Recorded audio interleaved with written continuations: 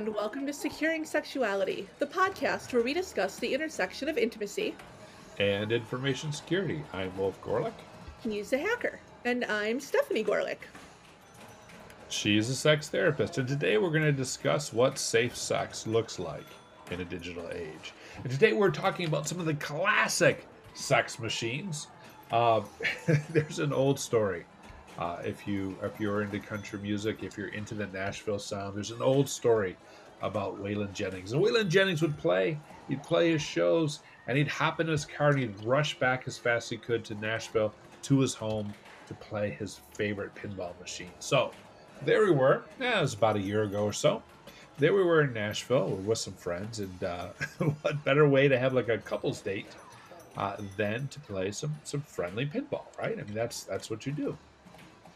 So, fast forward, and this week we are in Seattle, and we go to the Seattle Pinball Museum. We thought we'd do a straightforward story about the history of pinball machines because you guys know I love random technology like mailboxes and pinball machines. And we, obviously we're going to work in relationships in some way, but it turns out this is not so straightforward. But we'll get into that in a minute. Yeah, it's definitely not as straightforward as we thought. Like, show me a study of how the kids in the 1960s used to date around pinball machines. Show me that. Hello. So we did some Googling, we did some reading, and the first thing that jumped out at me was like everyone has their analogy for pinball, right? Everyone's got like their way of looking at it. You want to hear mine? Yeah, sure. Why not? I think pinball is a lot like dating. You don't actually win, and you just play to keep playing as long as you can. And there's lots of lights and lots of sound and lots of excitement, but at the end of the day, you don't control much. And at the end of the day, you maybe get one or two more balls, and that's it. You're done. It's good, no? It is good. And it's actually funny you say that because I was reading an essay by this amazing writer, Jetta Ray, who was talking about how they connect pinball to their identity as a queer person, to their experiences with dating. And their words kind of mirror your analogy. They said, there's no universal standard for what constitutes a pinball machine. There just isn't. The lower left of any pinball machine, there are rules, but these aren't rules in the sense that they tell you what you have to do. These are options for participating in a narrative. I love the way that they put that. Options for participating in a narrative.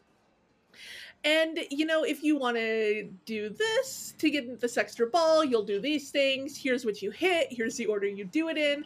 But every machine is different. There's no what is pinball. There's no unifying theory of pinball game design.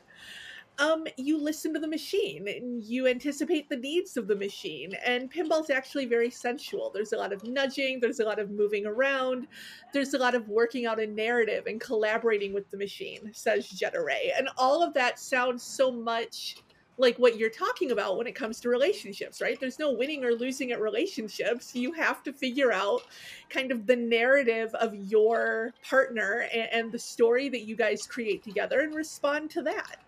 I like that a lot. Oh, yes, that's good. That's good.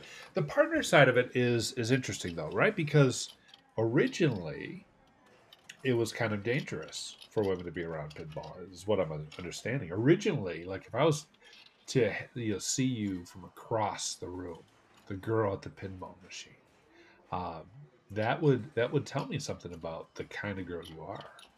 It would tell you I was not the kind of girl that you would take home to meet your parents, because pinball machines, such as they were, the original, Bagatelle machines, were in bars and saloons, and proper ladies, frankly, proper gentlemen, did not hang out in bars and saloons.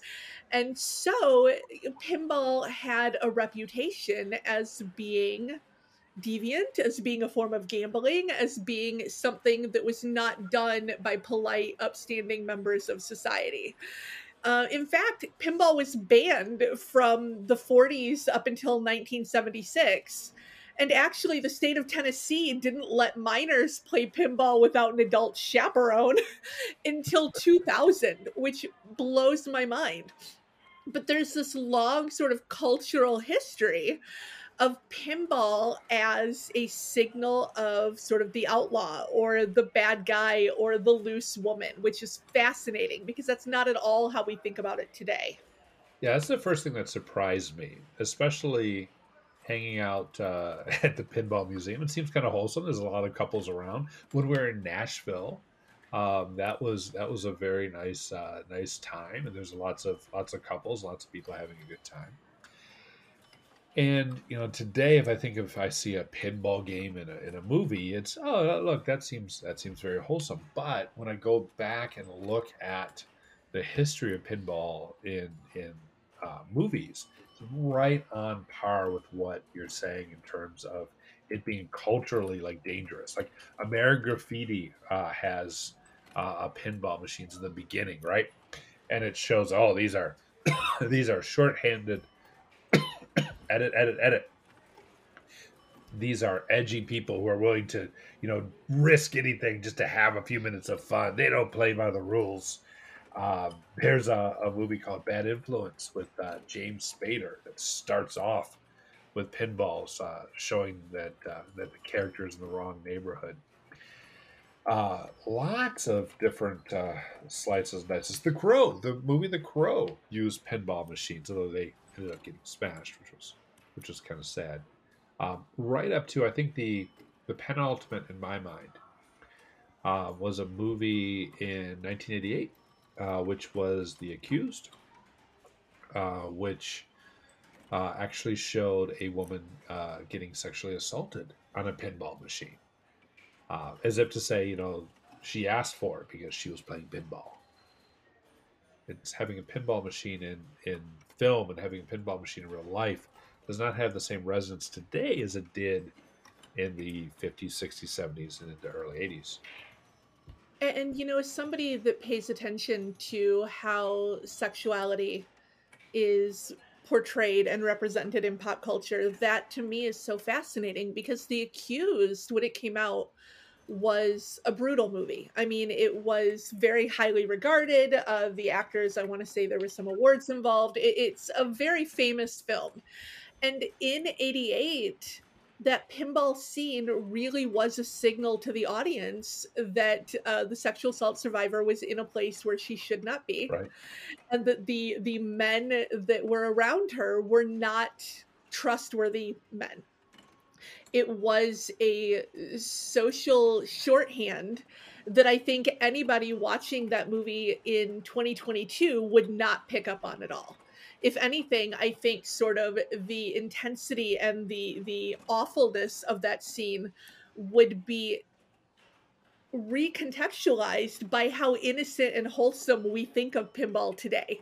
Now, the pinball machines in The Accused would not be sort of red flags for the characters. They would be a juxtaposition between wholesomeness and horror that would read very differently to us now. And that to me is a fascinating sort of statement on how technology, how symbology evolves over time, and how context is so time specific. When I'm teaching about BDSM and kink, I often describe kink as anything that's, non-normative for its place and time. And people often get a little bit confused about that time question, but I think pinball is a great exemplifier of that. That what was a clear red flag sign of outlaw status and degeneracy in 1988 would not be read at all the same way in 2022. Time and place is such an influencer of so many different things that we think about, that we feel, the emotions we feel, the excitement, the titillation we might feel. I was reading this paper. Stephen Kahn is the author. This is from 1981 on the social context of pinball, the making of a setting and its etiquette. And there's a couple things that jumped out at me. But to your point about your definition of kink, the line in this paper is as follows. This is Stephen Kahn again, 1981. Pinball proves that one person's revolution can lay the basis for another person's pastime. So we got those sexy, sexy machines, baby. One person's revolution is another person's pastime. I hate to bring everything back to BDSM and kink, but I mean it's what I do. It's the water I swim in professionally, and there's this idea in psychology that BDSM is considered a form of serious leisure. Oh, And I like this idea that for some people, the way they explore sensation, the way they form their relationships is a revolutionary act, right? Like they're making a statement about who they are and the world and society they want to build by how they form their relationships.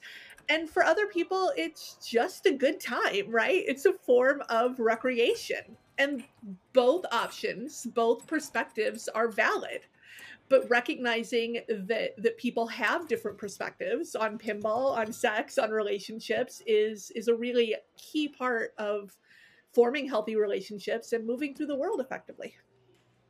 and that's the revolution. If I said revolution, what I meant to say was revulsion. Oh, So there's also that edge side, right? Which is sometimes if things seem a little bit risky, if there is a uh, heightened level of stimulation, if you think you're in the bad neighborhood, right? That itself can color and add some excitement. I can imagine. oh, for sure.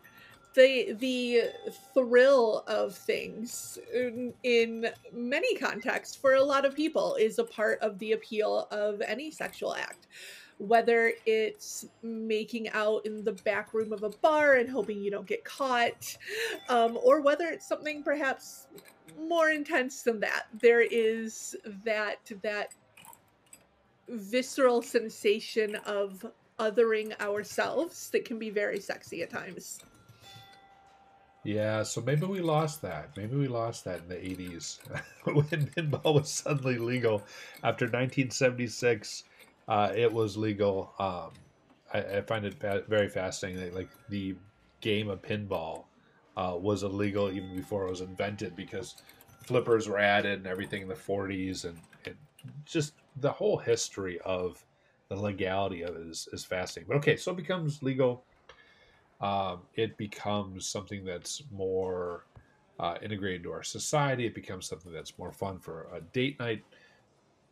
I want to tease on the sensory side of things, though. When we watched that documentary, there was a lot of exploration of that, right? We watched a documentary on pinball, which was how would you define that? How would you describe that? Adorable? Adorable. It was definitely a clean cut, sanitized history of pinball. It was made with by a lot of industry folks to talk about the evolution of the machines themselves and less about the cultural history of pinball.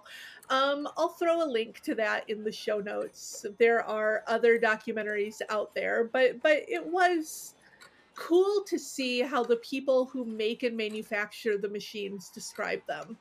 And one of the executives they interviewed was Richard Sharp. And I loved his statement. He said, the whole idea of pinball is sensory reward. And we have a lot of different video games now, right? Like for a long time, pinball was the game. This was predates Atari, this predates electricity. But the idea of pinball as a sensory reward was a really powerful statement for me, especially when we think about it in the context of society and interaction with other people. Pinball generally is not a game you play by yourself at home alone. Yeah, I love the sensory rewards. I love the bumpers. I love the spinning targets. I love the lights. I love the games that surprise you. My favorite, and this is just going to be sort of cliche for anyone who knows me because I like sci-fi. But one of my favorites is actually the old school Terminator game because you think you lost the ball, and then suddenly for whatever reason, like saves it and spins it around. You're like, oh, I'm back in the game, and you're back playing and knocking things over. And Arnold Schwarzenegger's talking to you. Um, that that is a sensory reward, indeed.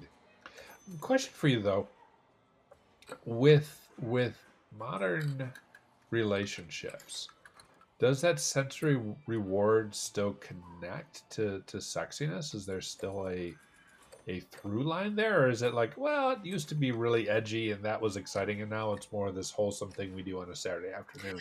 I mean, how literally do you want me to answer that question? Because in doing research for this episode, I found a pinball players forum, and somebody had asked the question about combining sex and pinball.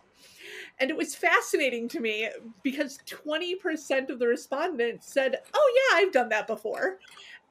A full 15% said that they do that with some frequency. So you got like 35% of the respondents that are like, yeah, sex and pinball go together. And even among those who weren't actively having sex on or around their pinball machines, another full third, 32% of the respondents said they hadn't, but that it sounded like a good idea. So, I mean, if we want to be really literal about it, sex and pinball, if you ask those who love the game enough to hang out on pinball forums, absolutely go hand in hand. All right, so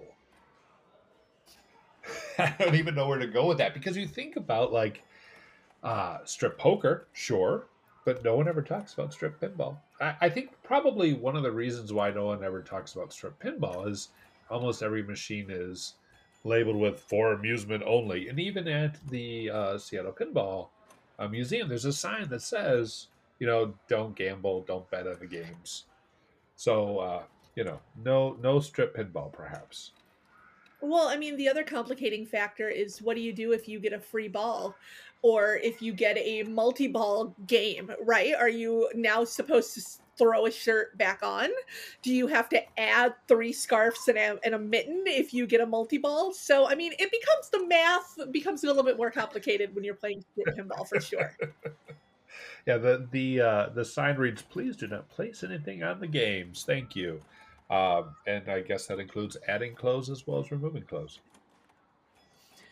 I think it is interesting the connection between pinball and gambling and other illicit activities. In the 40s and 50s, they genuinely thought that school kids and young people would spend all of their money on pinball. They would starve spending their lunch money on pinball. And during the Great Depression, people could have 5-10 minutes of fun for a penny, and so it was one of the few industries that survived the Great Depression because it was seen as a form of gambling. I love this podcast called Cocaine and Rhinestones. Tyler Mahan Coe is the son of David Allan Coe, and if you love like old school country like I do, it's fascinating. But he did an episode that touched ever so briefly on pinball, and he said that modern pinball was illegal before it existed. And again, I tie threads between this and sex and relationships, and I think about how many people that sentence would resonate with in terms of how they see themselves and their identities and how they move through the world. Like there are so many clients that I've worked with that would feel like my identity was illegal before I even existed or before I even Oh, knew it was what it was. And so there's this like unifying thread of pinball as this thing that kind of exists outside of space and time, that kind of doesn't fit in no matter when it is. If it's deviant gambling hedonism in the 40s, 50s, and 60s, and it's saccharine sweet wholesome in the 2020s, there's never a time when pinball is just like kind of cool.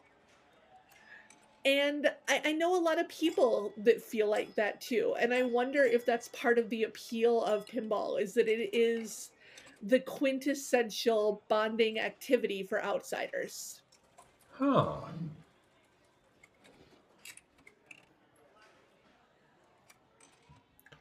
Yeah, but who doesn't like to be outsiders, right? It's interesting you say like pinball was never cool. Now it's saccharine sweet. Before it was edgy, but isn't there something to being a little bit of an outsider? Isn't there something about being an outsider that makes a community? I remember when hacking was early on, and you had to be like, hacking is not a crime, and we were trying to explain what we are doing. And in that moment in time, that being an outsider kind of brought people together, at least within that community.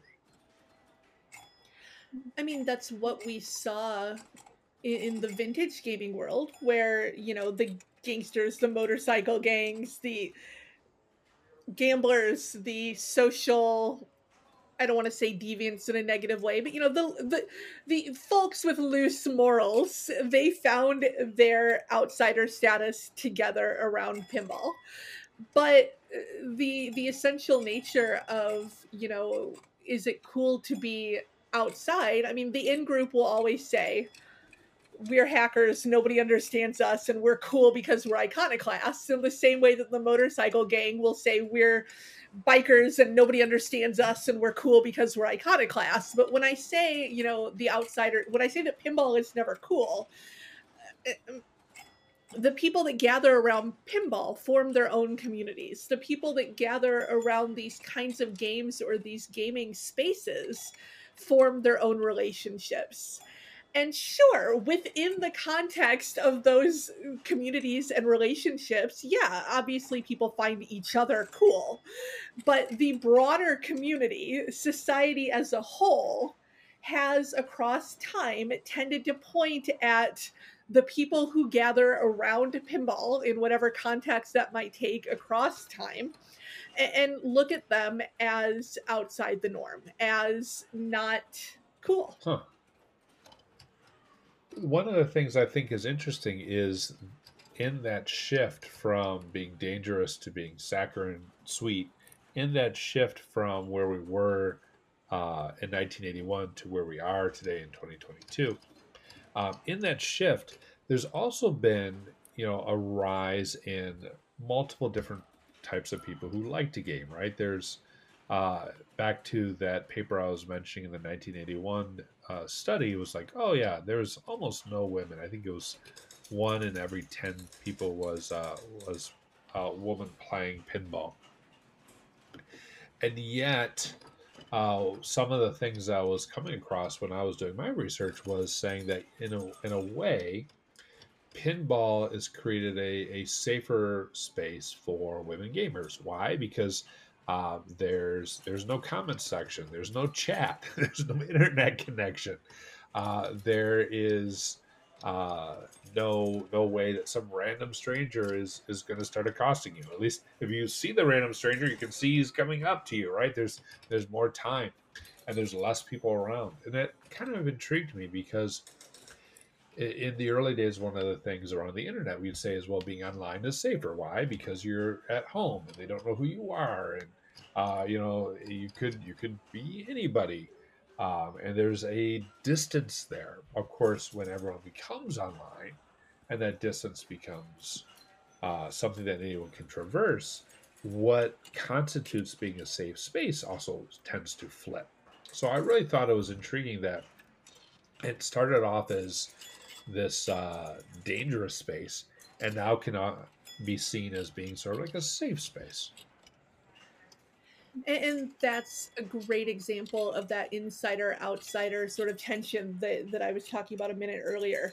When we have this community of 50s biker outlaws gathered in the Nashville saloon around the pinball machines, that's not going to be a welcoming space for women.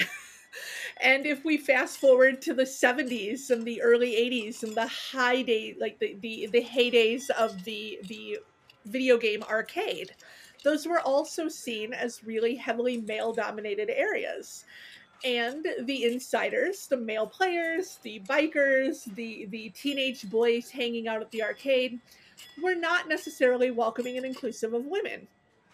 But then we look at modern video gaming, like you were just mentioning, with, there's no comment section, there's no chat, there's no live stream.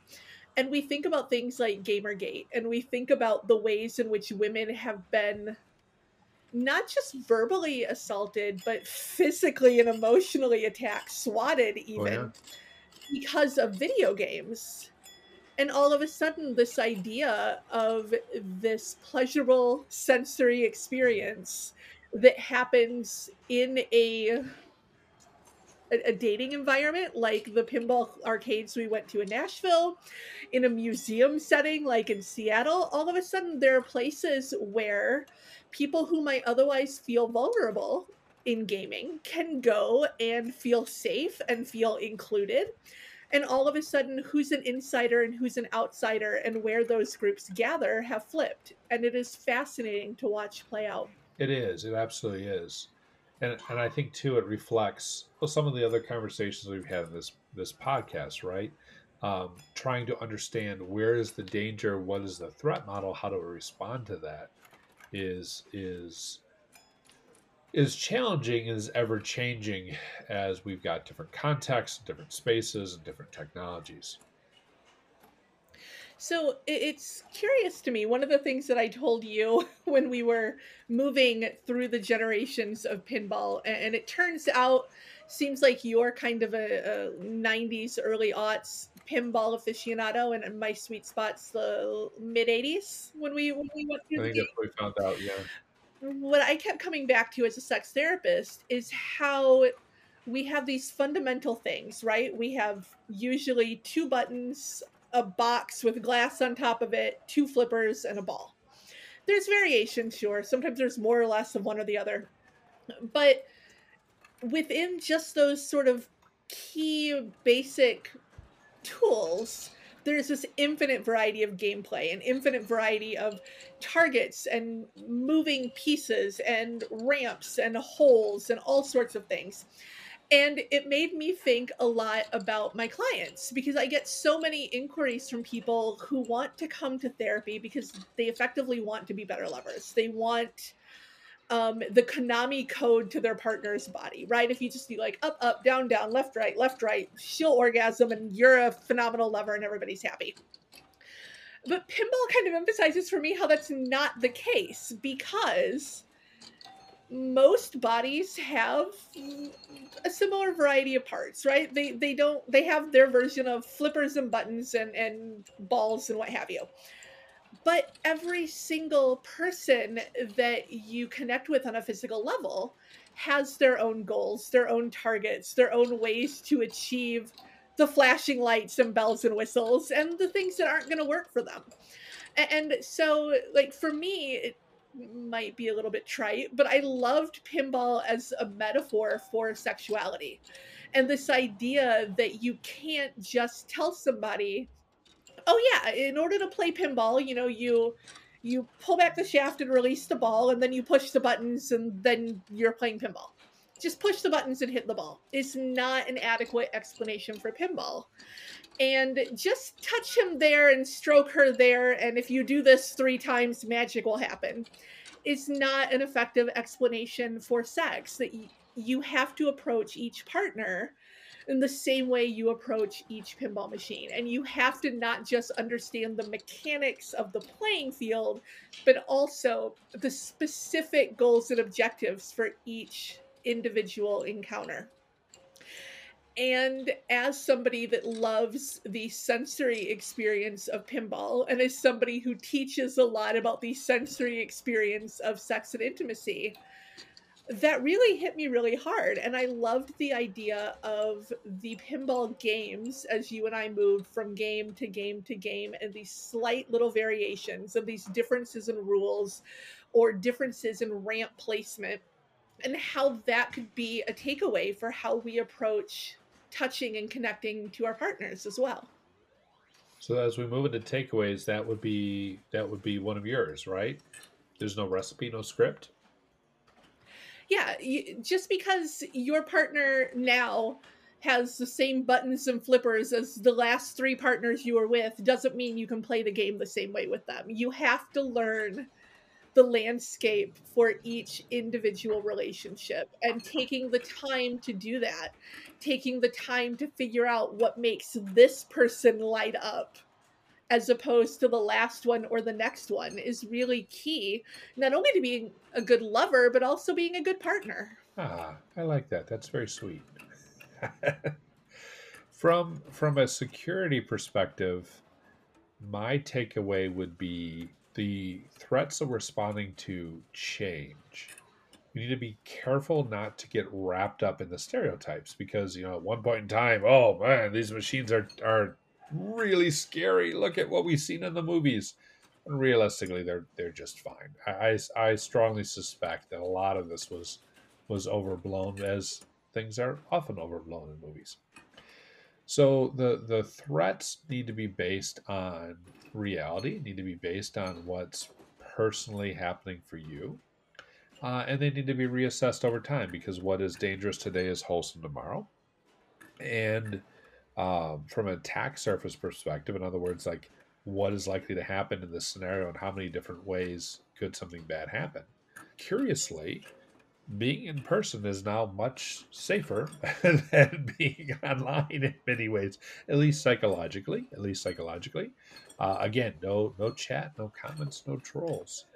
So being aware of the fact that there is a stereotype, a persona, a storyline, which in reality probably isn't reflective of what's really going to happen, is point A when you're doing your threat models, your personal threat models for your security, and point B is looking at what differences in different places, different spaces, online and in person, mean to you personally is really the key to securing sexuality, either securing your game of pinball or securing your date night. And what it means to you personally is so important, right? We talked a lot about how the perception of pinball as a community, as an activity, as a risk factor has evolved over time. And I think it's important that we be mindful of the fact that time and space contextualize everything.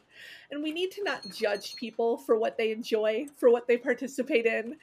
If somebody likes pinball, that doesn't give anybody the right to reenact the accused. If somebody likes sex, that doesn't give somebody the right to be mistreated. We want to let people have space to like what they like without fear or judgment. And to recognize that it doesn't need to be your thing. It's totally cool if you are not a pinball person. But the pinball people of the world have every right to a safe place to explore whatever it is that they enjoy about that sensory experience. Absolutely. And on that note, I think we're at an end of this game. Game over.